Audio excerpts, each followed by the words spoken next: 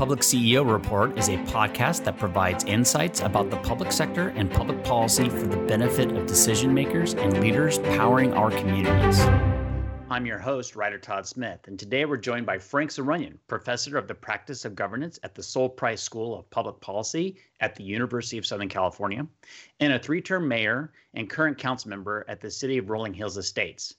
Frank is also an executive board member of the California Contract Cities Association. Frank, welcome to the Public CEO Report. Thank you very much, Ryder. It gives me absolutely great pleasure to be with you because I'm among those people who absolutely cherishes your success in Trepepe Smith, because I can say, as you know, I knew you when. You did know me when I was a little pipsqueak, still trying to figure out what this whole local government thing was all about. Over a decade ago at this point. So, indeed, that was a long time ago. But to your credit, you have been extremely successful, including working for my city. You have made a difference. Thank you. Well, that's very kind of you, Frank. I appreciate that. It's a great pleasure having an awesome team over here at Trepepe Smith, and also having a lot of mentors out there in the local government world, including yourself, who kind of helped me figure it out, right? I mean, this is local government is both, as we're going to discuss today, it's part intelligence and academia and putting theory to practice. It's part just on-the-job training and figuring it out because it's boots on the ground for government, and it's a very complex world. But having good mentors in the space and learning from them and remaining humble enough to hear people out and hear what they have to say is, I think, part of what it takes to be successful in local government. So I appreciate your guidance and feedback over the many years. Pleasure. All right. Well, so here we are. Tell me a little bit about your career in local government. This isn't about me. It's about you. Well, my career in local government, although I will get to the personal side and what was intended. But it began as a planning commissioner at the request of the then mayor in the City of Rolling Hills Estate. I was practicing law.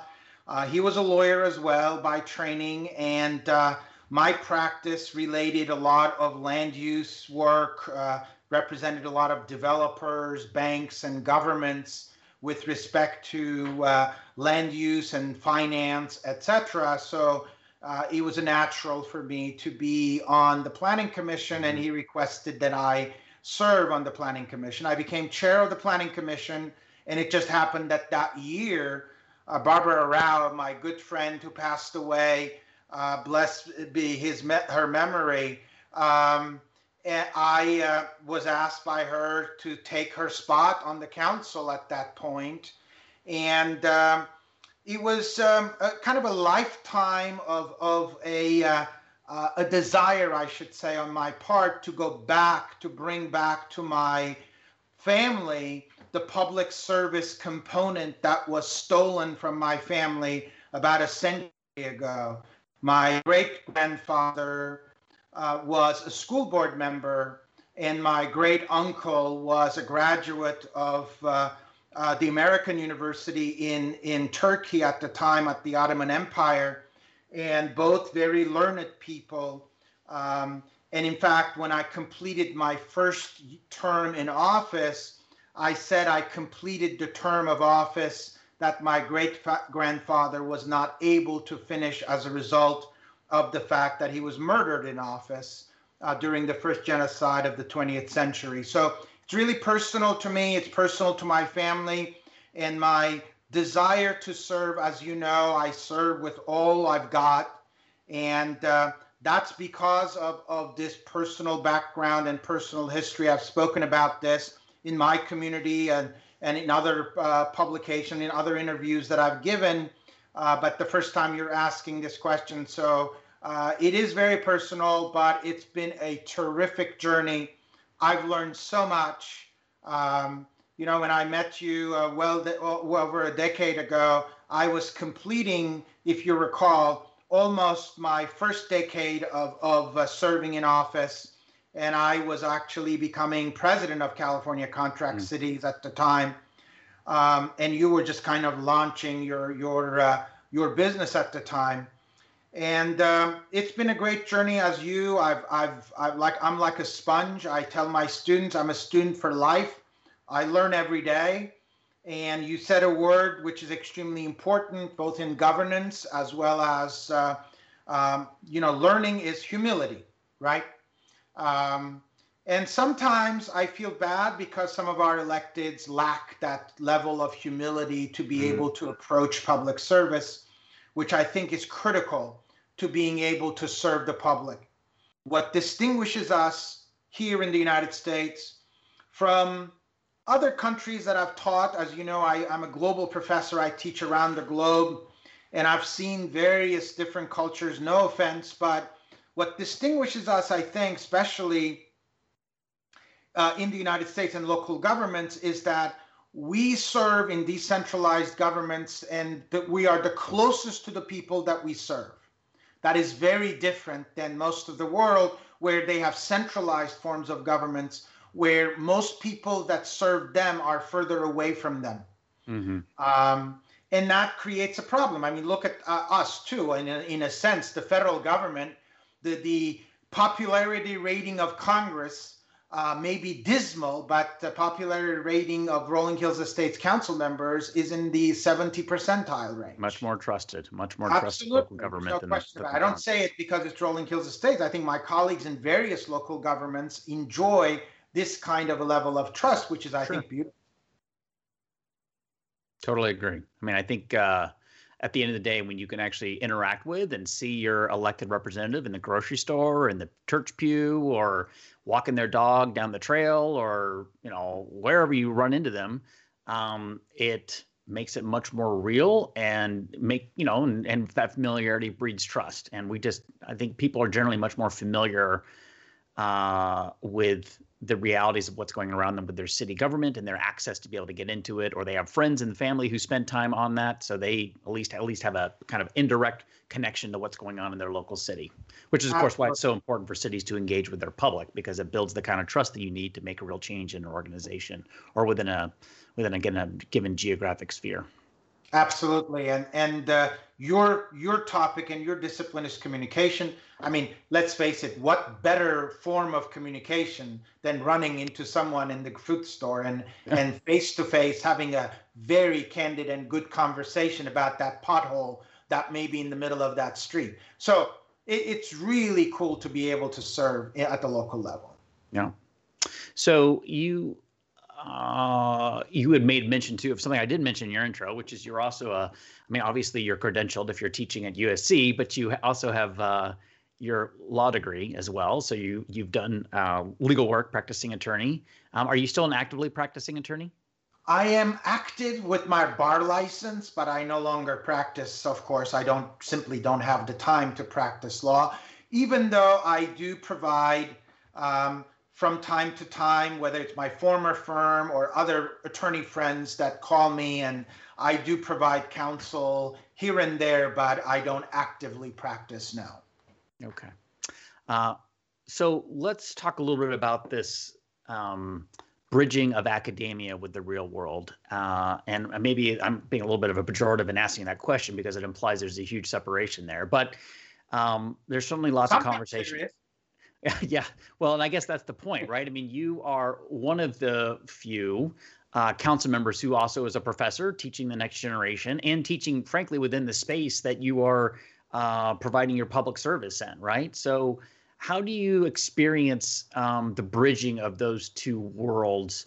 And I guess that could span several fronts, right? Like relationships, but also just sheer public policy idea and development within academia and how that ultimately makes its way into local governance ideas, plans, initiatives, and programs? Well, first, I'm of course lucky to be able to teach at an institution that is extremely capable, and in my school specifically, the best public policy school in the West, and certainly always top 5 in the last decade in the country out of 280 plus public affairs schools. So a very high level, and delighted to have and blessed to have amazing students of course, that we can pick from and admit to our school to do some of the work. My approach, and one of the reasons why I exist at our school is, of course, what you mentioned, my practice and also coming from the world of public administration that is a bit more theoretical, of course. And, I'm one of those that have actually voted on policy and have implemented policy as opposed to theorize about policy. Now, don't get me wrong, theory is extremely important, and my colleagues in academia do us a great favor by theorizing and helping us perhaps with mechanisms that we can work to implement. But I always say to my colleagues when they come to my office on a research project or something, my first question always is, how will this advance society? Mm-hmm. That's my critical question. Because if it's a theory that's going to be in a book in Doheny Library somewhere, or will be read by other academics for the purpose of glorifying academia, my personal interest is not there. I am always interested in research, and I'm always interested in research that will advance society now. Yep. And there's a lot of talk, and I always tell my students, politics is the world of talking a lot and sometimes too much and not accomplishing much. Public administration is the discipline of not talking that much, but actually doing things on the ground. Mm-hmm. So I like public administration. I'm naturally drawn to public administration because it's the field of implementation. And that's what I like most about what I do, because my classes are all about case studies. My classes are all about my experience and sharing that experience of 20 plus years in public service, both at the local and state level. As you know, we didn't touch on that, but Governor Schwarzenegger appointed me to this medical board in 2006, and I served at the regulatory position and did bunch of regulation and discipline of doctors who, on behalf of 38 million medical consumers of the state. So I was a consumer protector, so to speak, in my role as a regulator on the medical board, which is one of the busiest boards of the state, by the way. Yep. Well over 150,000 licensees in the state of California that practice all over the nation and the world, for that matter, with a California license. So it was a very busy board, and I've learned a lot there as well.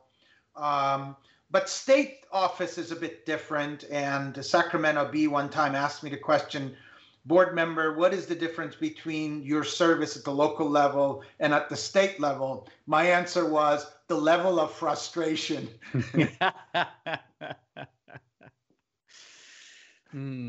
Yes. Well, I guess I was going to partly say something. Oftentimes that frustration emanates from the inefficiency of government and getting things done. But I also am frequently having to remind people that government wasn't necessarily designed to be super efficient. I'm fairly confident the founding fathers didn't set out to make our federal government structure particularly efficient. It was much more about governance and protection of rights than anything else, given their fears of government they had been recently escaped from in their efforts to lead the revolution. So I just think about that every time I hear about the frustrations people have with government and its inability to do something. And it's kind of like, well, that's baked into the process, guys. So, yeah, you're absolutely right. And in fact, I write quite a bit on constitutional law. With it has been one of my favorite topics in law school and thereafter. As you may have read some of my blogs, I have a faculty blog page at USC, and I write quite a bit on topics of constitutional law. Although during the war in Armenia, I wrote a lot about the Caucasus and the international law that relates to it, former Soviet law that relates to it. Because I'm a student of it, I've always studied that, and I've always enjoyed writing about it. But you're absolutely right. I mean, decentralized form of government was certainly intended to be multifaceted and not necessarily to make it easy and efficient and for the majority always to win, because in a lot of parliamentary systems, for example, majority trumps. I mean, they do anything they want. Yep. Without much of checks and balances, a la California, perhaps today. And no offense to my friends in state legislature in California, and I have many, as you know, but I don't think no state should be subject to a supermajority of one party. And I don't care which party. You know me, I am not a partisan. I care about public administration first and foremost. It's not about ideology, which is, by the way, killing both the state and the nation. Instead of focusing on what unites us, we're focusing on ideology one way or the other, and damn be the other side. Our tolerance level has gone down, our empathy has gone down, and therefore we have the polarization that we have both in the nation and the state. I mean, there should be no reason why you should be recalling a governor, for example, but yet there is. And I'm not advocating it, don't get me wrong. That's not my point. My point is there should not even be an issue. But obviously there is, right? Sure.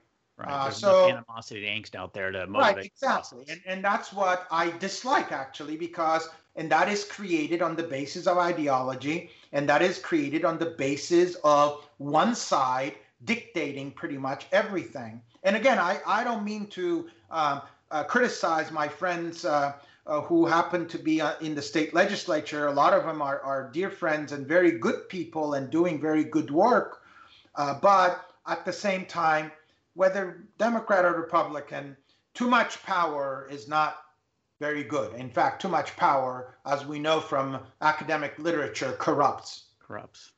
So I think one thing I've kind of observed too, just thinking about the past year of the pandemic and the expansive powers and emergency powers that were handed over to executives across the nation, and overall government policy, is that more than at any point in 20 plus years, 40 plus years, really maybe going back to World War II, have we seen an incursion of government into the day-to-day life of the individual, right? And whether that was happening because of county policy, state policy, federal policy, or city policy, it was the presence and the involvement in the day-to-day lives of more people than ever before that both created an opportunity for public engagement, certainly, but also raised the volatility level, I think, of the public's perception of government itself. So I think that level of just sheer day-to-day interaction with government was something that a lot of members of our society had not really lived in with before, and it's kind of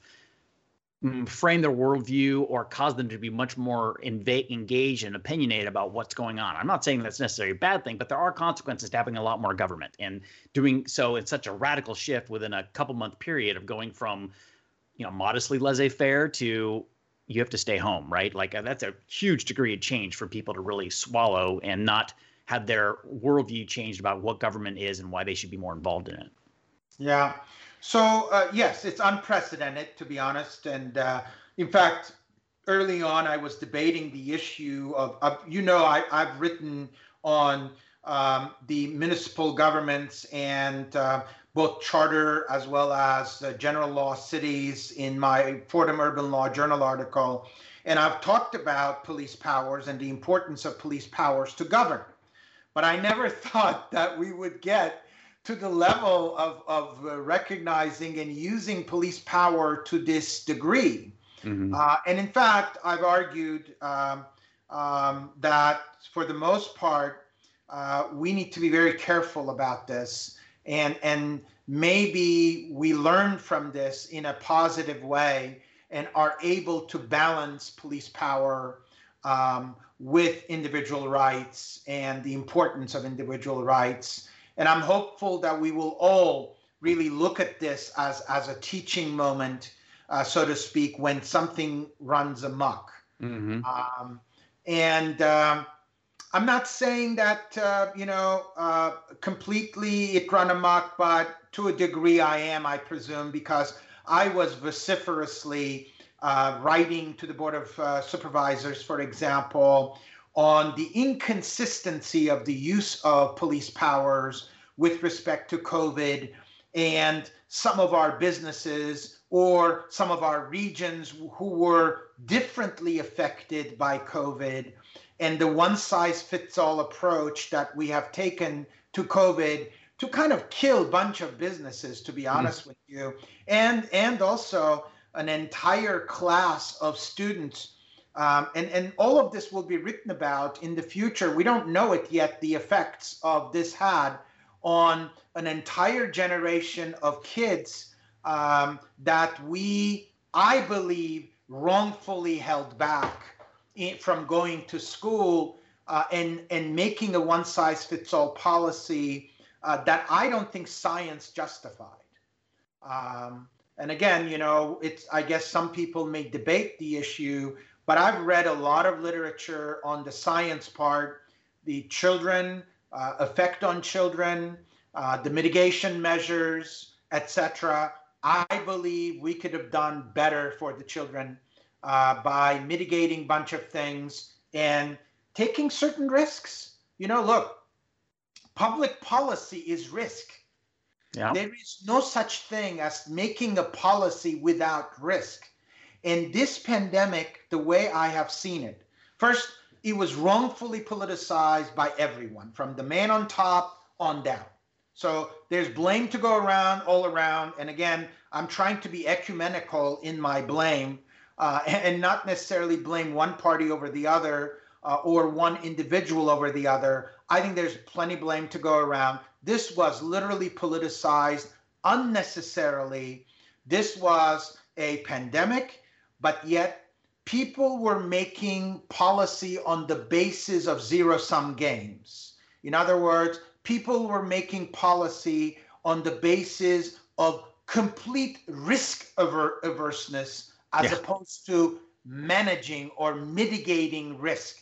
As one of my colleagues, in fact, my interim dean, Dana Goldman, told me, I think it was a brilliant thing to say, that we need to more focus on mitigating risk rather than being completely risk averse, because we don't do policy that way.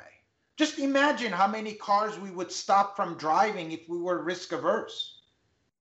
How many people we would not allow to walk on a pavement, for God's sake.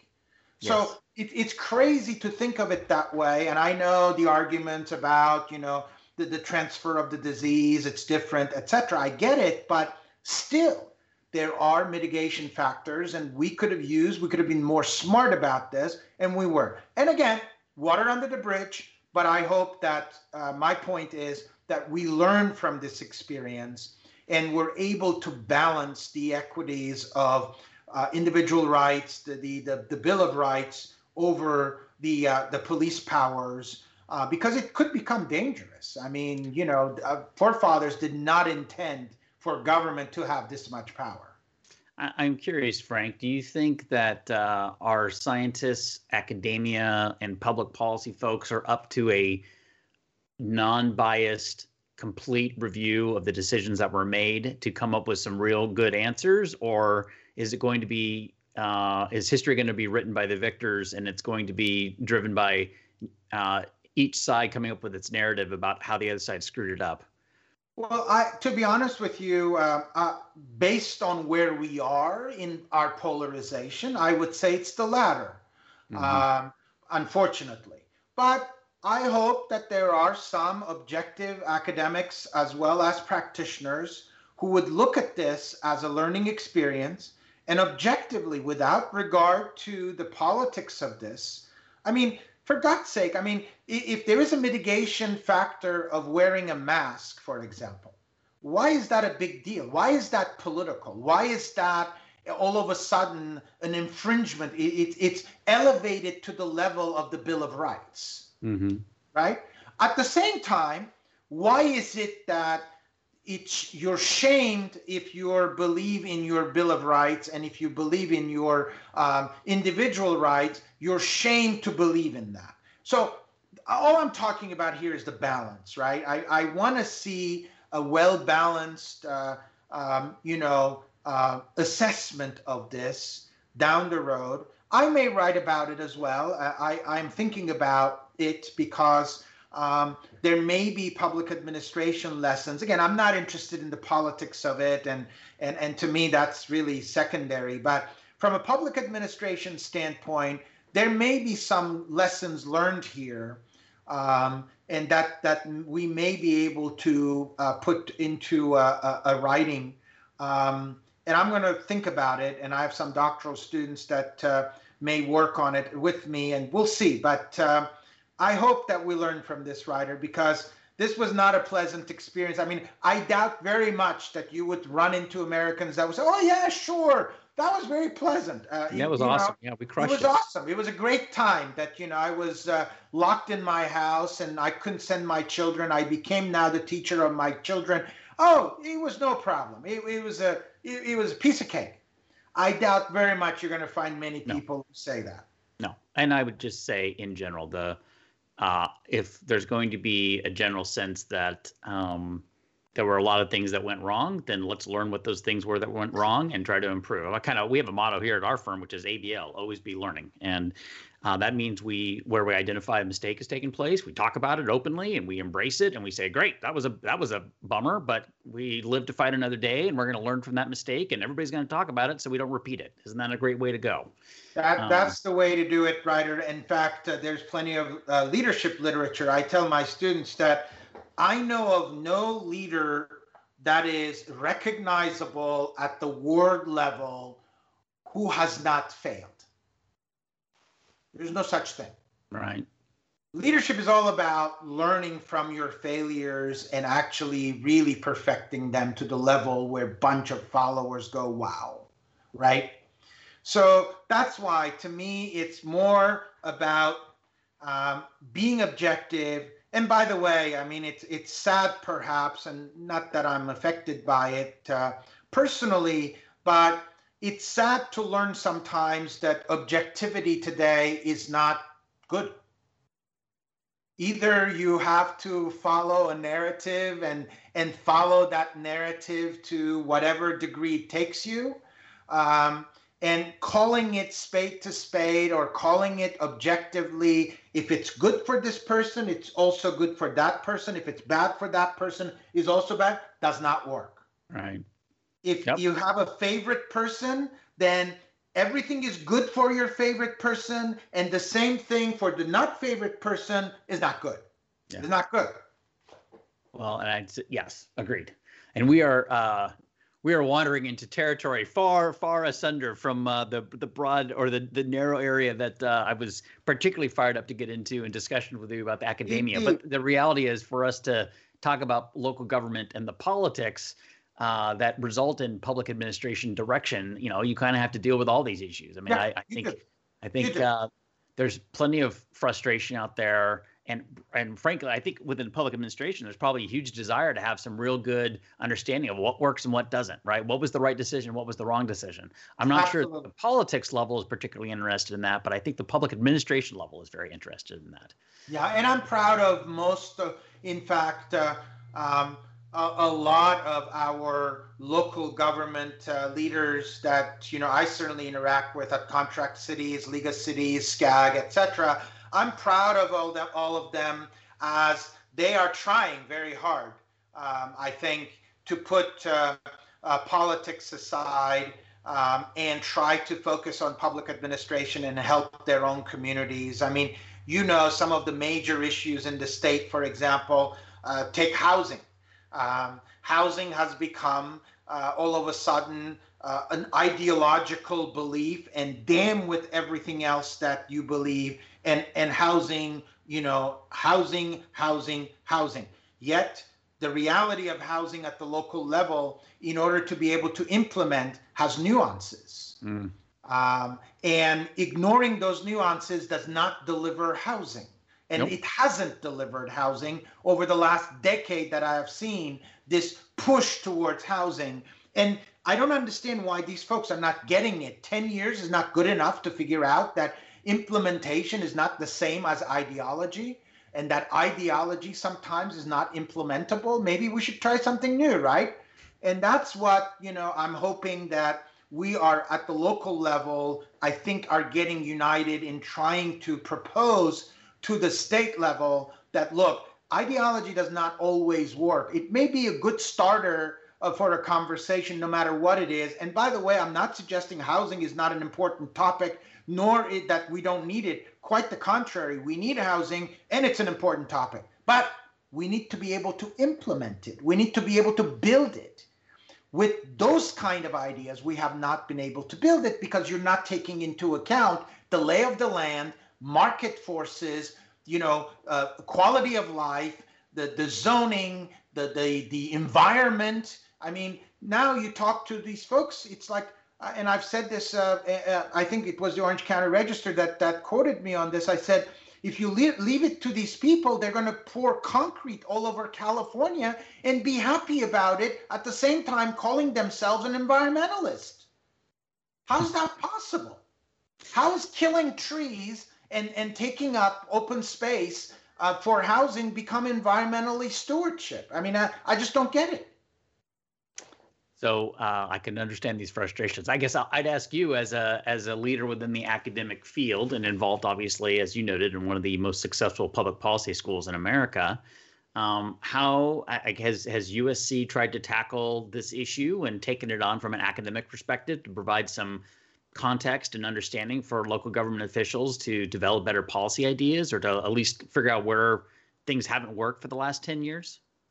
Well, first of all, USC does, and I don't speak for the entire university nor for my entire school, obviously, but at the same time, I have great colleagues who do very good research on various different topics, whether it's law enforcement. My good friend Errol Southers has done a great deal of work, for example. Or on the topic of homelessness, Gary Painter and his shop at the Price School has done a lot of research, a lot of work on the topic, and as well as others who have contributed to the research, as well as writing on this. So I think we're doing a lot of work. We have not yet produced, I'd say, work that is really implementable at the local level the way I see it, although I put my students to work in the last cohort in one of our labs, working with SCAG to write a little bit of research that Contract Cities is using to develop the housing proposal that we are making to the state legislature. So some of that research, yes, has come from my students at USC.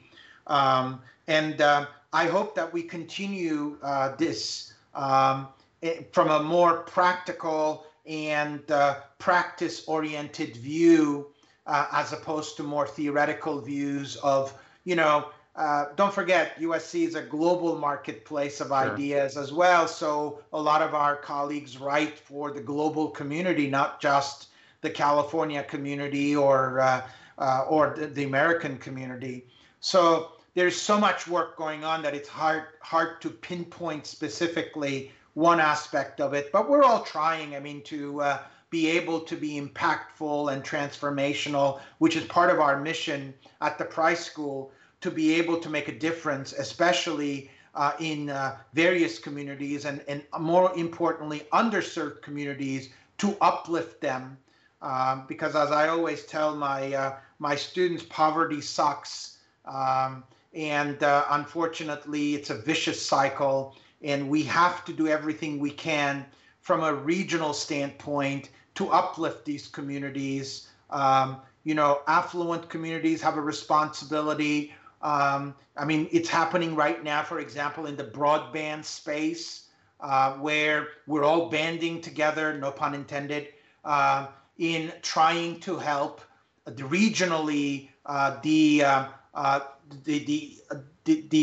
uplifting of communities and belonging to the 21st century, especially when it comes to broadband access and the internet. Yeah. Foundational technology these days, especially given the last 12 months we've gone through and discovering just how critical high-speed internet access is for things like children learning at home or adults being able to continue working to the extent they have a job that allows them to work virtually and not have to be, in a grocery store line checking out groceries or stocking shelves. I think, Frank, when I think about this a little bit, one thing that missed, maybe my threshold for what I would love to see happening a little bit is for professors to join with council members or city managers at conferences and actually present papers, right? Or present some studies that they've done on policy issues to really inform local elected officials and city management types about policy areas with some good rigor and study in them. And, you and I both do a lot of conferences together and attend a lot of conferences. And you rarely see, right? The only time I see a professor really presenting at a conference, like a League of Cities conference or a Contract Cities or something like that. And I'm not saying this because I'm dogging on the League of Cities or Contract Cities. I think, frankly, there's not a lot of academics that submit to speak at those conferences. But I think if they did and they had some good tangible ideas or studies or research they'd presented, it would be welcomed and very interesting for our local government peers.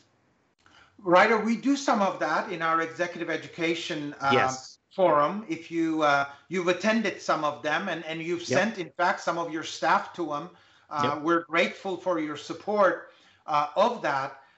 And we, as you know, match our faculty with practitioners to present best research possible that we have to the practice. So in our context, we do it, but you're right, we have not done it at a very large scale conference level where we should be presenting more of this research and work that is implementable, so to speak, at the ground level. I have various colleagues, for example, a year ago, I recall I invited some of my colleagues from the Schaefer Center at the Price School to talk about addiction.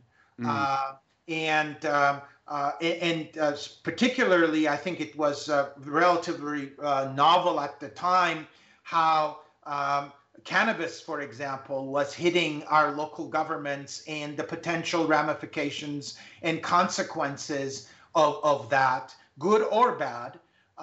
So we did a series on that, and we had a few of our faculty members present their research, as well as on the topic of addiction. We have an entire center on addiction at the Keck School of Medicine at USC. So I invited a couple of my colleagues from there to do it. So we, on a regular basis, do what you're suggesting within our executive education forum, but we have not, you're right, have done it at conferences. Maybe the exception, and I hope to continue doing that, where you participated recently at the California Special District Association's conference, where we designed the curriculum and delivered executive education, where you actually moderated the panel on communication for disasters. In fact, I'm thinking another one of those. I'm going to talk to you offline in trying to put the panel together on disaster communication, because it has been a very important topic, especially in California. And today, as you know, we experience a small earthquake, for example. A couple little earthquakes down there in Inglewood. That's right. So I would love to do one maybe in May.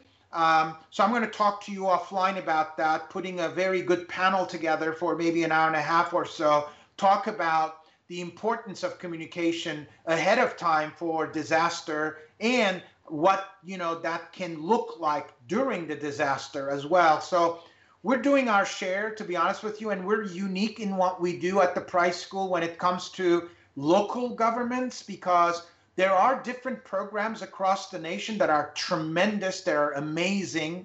Some of our competitor schools across the nation that do programs of executive education, and they're very good at it, and they're great. But not many really focus on local governance as we do. And as you know, our school was founded in City Hall in Los Angeles some 90 plus years ago. So our focus has been always, and I hope to make it even more local governance centric, so to speak. And I'm delighted to see, in fact, I have like 3 students right now for whom I've advocated at local government levels to be employed at assistant manager or planner levels I'd like to see more of that in our local level. Yeah. Well, and my comment about academic presentations at these conference circuits was not just USC specific, right? I mean, I think that's a general issue. I mean, I'm co-chair of a institute at Claremont McKenna College that I think I think there's some interesting things that they study there. And obviously there's an MPA program at Cal State Long Beach, and there's an MPA program at and a good one, University of La and a Verne. very good one, by the way. Yes. So there's lots of academic institutions in California, many of which are taxpayer backed and supported, that could be doing some critical research on pragmatic ideas and initiatives that could be better informing our local government agencies and decisions we make, or policy outcomes, or at least inform us so we can make better decisions. And it would just be nice to see. I kind of sense there's a lot of work going on, and then there's like policymakers over here who are making decisions, and there's not enough kind of presentation of that information crossing the transom from academia over into the pragmatic reality of either the elected officials who are making decisions or the city managers who are, at the executive level within organizations at the city level trying to help implement policy or bring policy ideas to their council members. And frankly, I think that's probably where it's the best opportunity to inject some of that is take the professional city manager, senior management analyst types who devour some of this information and ideas that come out of academia to find something that's useful, helpful, insightful, and then convey that on to their council members as here's some policy initiatives that maybe we should talk about, right? And I also can't help but think about that in the context of one of the ideas that I think we view at this decentralized governance structure, and you can, of course, tell me if you disagree with this point, is that the idea was we kind of have 50 engines of innovation out there in our country to learn about policy ideas. And then in the state of California, we have 480 plus engines of innovation with 480 different cities, not to mention 50 plus counties that can be practicing some policy areas and doing some experimentation almost to see what those outcomes are, and then we can learn from each other. And that's one of the things I've certainly always noted cities are very good at is learning from each other, right? If you see in Rolling Hills Estates that something is going really well in Rolling Hills, that becomes a policy idea that you guys can move on very quickly to adopt, for example, right? So it would just be nice to see, from my perspective, some more of those conduits like USC has implemented in the past of getting information directly injected into the brains of either MPAs and city manager types and their support staff or the elected leaders themselves. Yeah, Ryder, let's work on that together. I agree with you. My focus always has been our program at USC, but I would love to be on panels with some of my colleagues from Claremont, Long Beach State, Cal, anywhere else that we can bring together in the state and actually put our minds to it and present to the constituency that you're referring to. As I said, the closest we've come is, in fact, the City Manager Summit that we do with contract cities at USC, and also now the Special District Association that we've done. I mean, we've heard very, very positive reaction, and I'm almost certain this will become an annual thing, just like the City Manager Summit, where we will do this on a regular basis. We had 192 people registered for that program that you were part of. And I'd love to do more of that, to be honest with you. But really pitching major conferences, I think it's a great idea. You do your share and I'll do mine. Okay, very well. Well, I would agree the associations are good partners to have in that effort because you can see how quickly it can distribute that content, right? Which is one of our philosophies around here for how to make an impact. All right, so Frank, I want to be sensitive to time here. We've gone on several different tangents today and healthy conversations. I welcome that, and that's why we like to have conversations here, not just a directed A to B point in the conversation. Anything exciting going on in Rolling Hills Estates that we can talk about? Any big policy objectives you're trying to accomplish there that where you're seeing your academics translate there, you've been able to provide some additional insights, or just maybe something to be said about Rolling Hills Estates is a smaller city, right? So it's not it has its own unique challenges as a smaller contract city, but any of the policies going on there that you want to chat about? Well, first of all, I'm proud of my city, and as you know, it's a well-run city. I don't say it because I'm on the council, but I have great colleagues who make the running of the city day-to-day operation as well as overall policy a possibility. We have had amazing council members over time. Big names, leaders statewide, people like Judy Mitchell, for example, who just retired, amazing colleague, and others, of course, that have served. John Adelman served at the JPIA for a number of years, and certainly all of us endeavor to serve in various capacities. And Velvet Schmidt now is definitely an up and coming, in my judgment, in local governance. And our newest council member, Debbie Segura, of course, taking the filling very difficult shoes to fill of Judy Mitchell's shoes, but Debbie is terrific. So we have really amazing people, have had amazing people, and continue to have to run a good government, so to speak. So I'm very pleased with that. Like you said, like anybody else, we have our own challenges.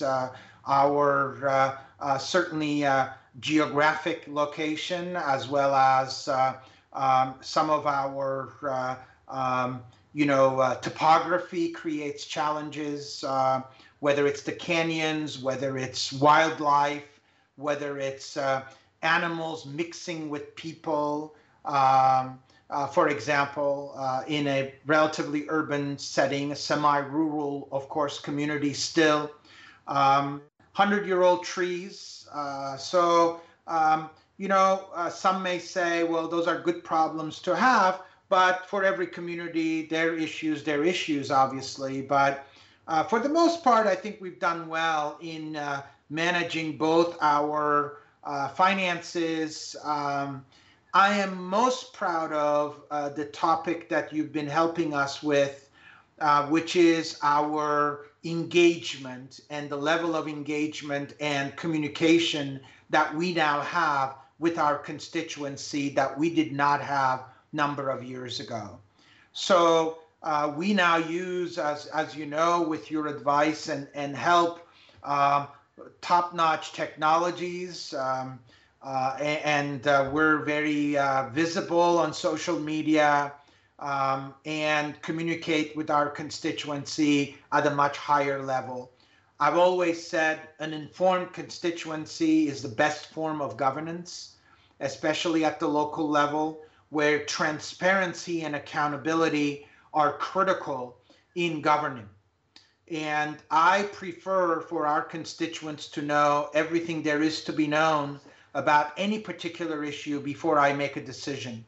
I will make a decision because I'm elected to do so. Sure. But at the same time, I would love it that that decision is based on a very high level of consensus from our community, and that it's something that there is a high level of buy-in to do. So I wish upon all of my colleagues in various cities to be engaging and desiring to hear from constituents. Sometimes what you hear is not what you want to hear, but your job as a facilitator is to find that common ground and to actually smooth that relationship to create an ultimate win-win opportunity for all. And when you're able to do that, when you're able to facilitate at a high level, then you're good. Now, let me say this unequivocally. There is no city that does policy that does not affect someone or someone's negatively. Sure. Or that upsets people, right? Yep. I cannot make everyone happy. That is not possible in policymaking. I try at a very high level, but not always possible. That being said, it is important to listen to those voices as well, and to respectfully, empathetically hear their concerns and still say no. And that's important too. That's part of leadership as well. That is the case. I mean, I totally agree with that point. You're not going to make everybody happy all the time. So the trick is to make the best policy decisions you can that are principled and are going to result in long-term benefits to the overall community as much as possible. So yeah, we're in the middle of our general plan. We're finishing up our general plan. Typically, as you know, that's a 10-year document. So we're getting there. We're trying to create opportunities for housing in the city, for example. There's a very thoughtful process going on. Incidentally, most people don't think of it that way, but we are a relatively diverse community in Rolling Hills Estates. And most people don't think that. Demographically, we have a division of various demographic groups in our community. Admittedly, some may not be that large, but recently, for example, someone was asking me in light of the issue with the Asian American community, for example. Most people don't know this, but 30% of our Rolling Hills Estate city demographically is ethnically Asian American community. And that's beautiful. I mean, from my perspective, the more that, I mean, you know me, I came from different cultures. I was brought up in 3 different countries and 3 major cities of the world. And I have an empathetic ear to various cultures. And I love seeing various culture play under the umbrella of all of our commonality, which we call ourselves Americans. Yeah. Well, and Rolling Hills Estates is a beautiful place. Like, everybody wants to live in Rolling Hills Estates, right? I mean, it's a lovely community. It's a safe community. It has beautiful hillsides, and that's a universal truth. It doesn't matter what your background is. It's a desirable place to live. We see that with many of the nice communities that we have the opportunity to work with. The sad part, Ryder, is that us attempting to protect what you described has become almost toxic in certain circles, where it's no longer good to protect a tree. It's no longer good to protect open space. It's no longer good to actually deliver a top-notch quality of life, which is very disappointing to even hear. But I'm elected to do that. I will do that regardless of what I hear and regardless of the pushback I get, unapologetically. So it is what it is. And, yes, we do live in a beautiful community, and we are a very welcoming community. We would love to see more people succeed, and we would love to see more opportunities for our next generations. One of the problems, of course, in my community is that we create opportunities for housing, but not enough to be able, for my children, for example, to be able to afford. Sure. For that matter, let me put it to you this way.